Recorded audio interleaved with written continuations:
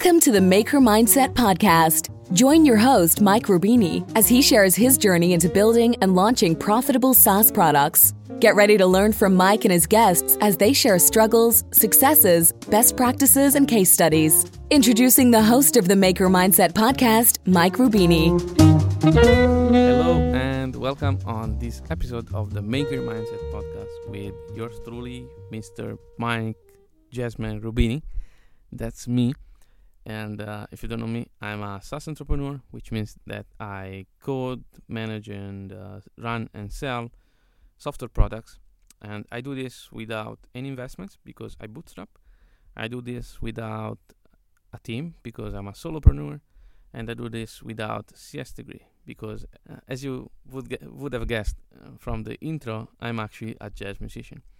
So today is a very quick episode, and I want to talk about microfeedback. And microfeedback, I've been practicing this for years. It's a cool way to know that you are actually helping your customers. And so a lot of people don't do this in their UIs, but how do you know if you are actually helping your customers? Well, you ask them. And hopefully you ask them without getting in the way. So, for example, on one of my SaaS, which is called Cart, is an e-commerce product. Basically, at the end of any page, there's a little question that says, are these insights helpful? Because, in Cart, we actually sell e-commerce insights. So we say, are these insights helpful? Or is this page helpful? It actually is a question.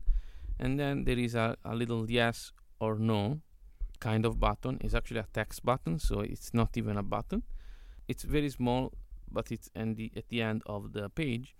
And then people, whenever they see that, they can click on it, either yes or no, to kind of give me this micro feedback that, yes, this page is actually helpful, or no, it actually sucks.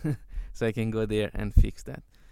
So usually, like when they click on yes, I get an email, and that says,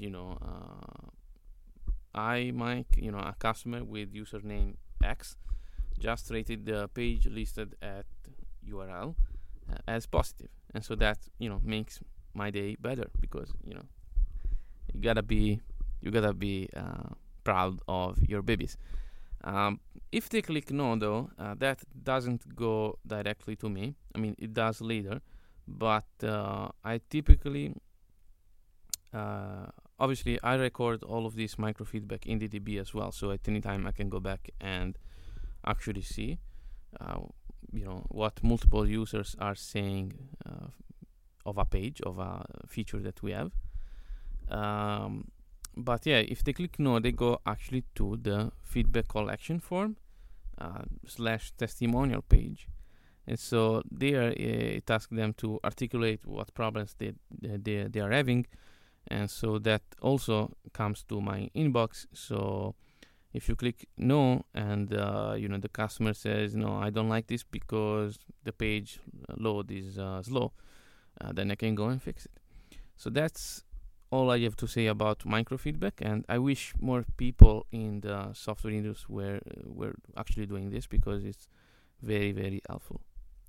Well, I hope you enjoyed, and I'll see you in the next one. Thank you.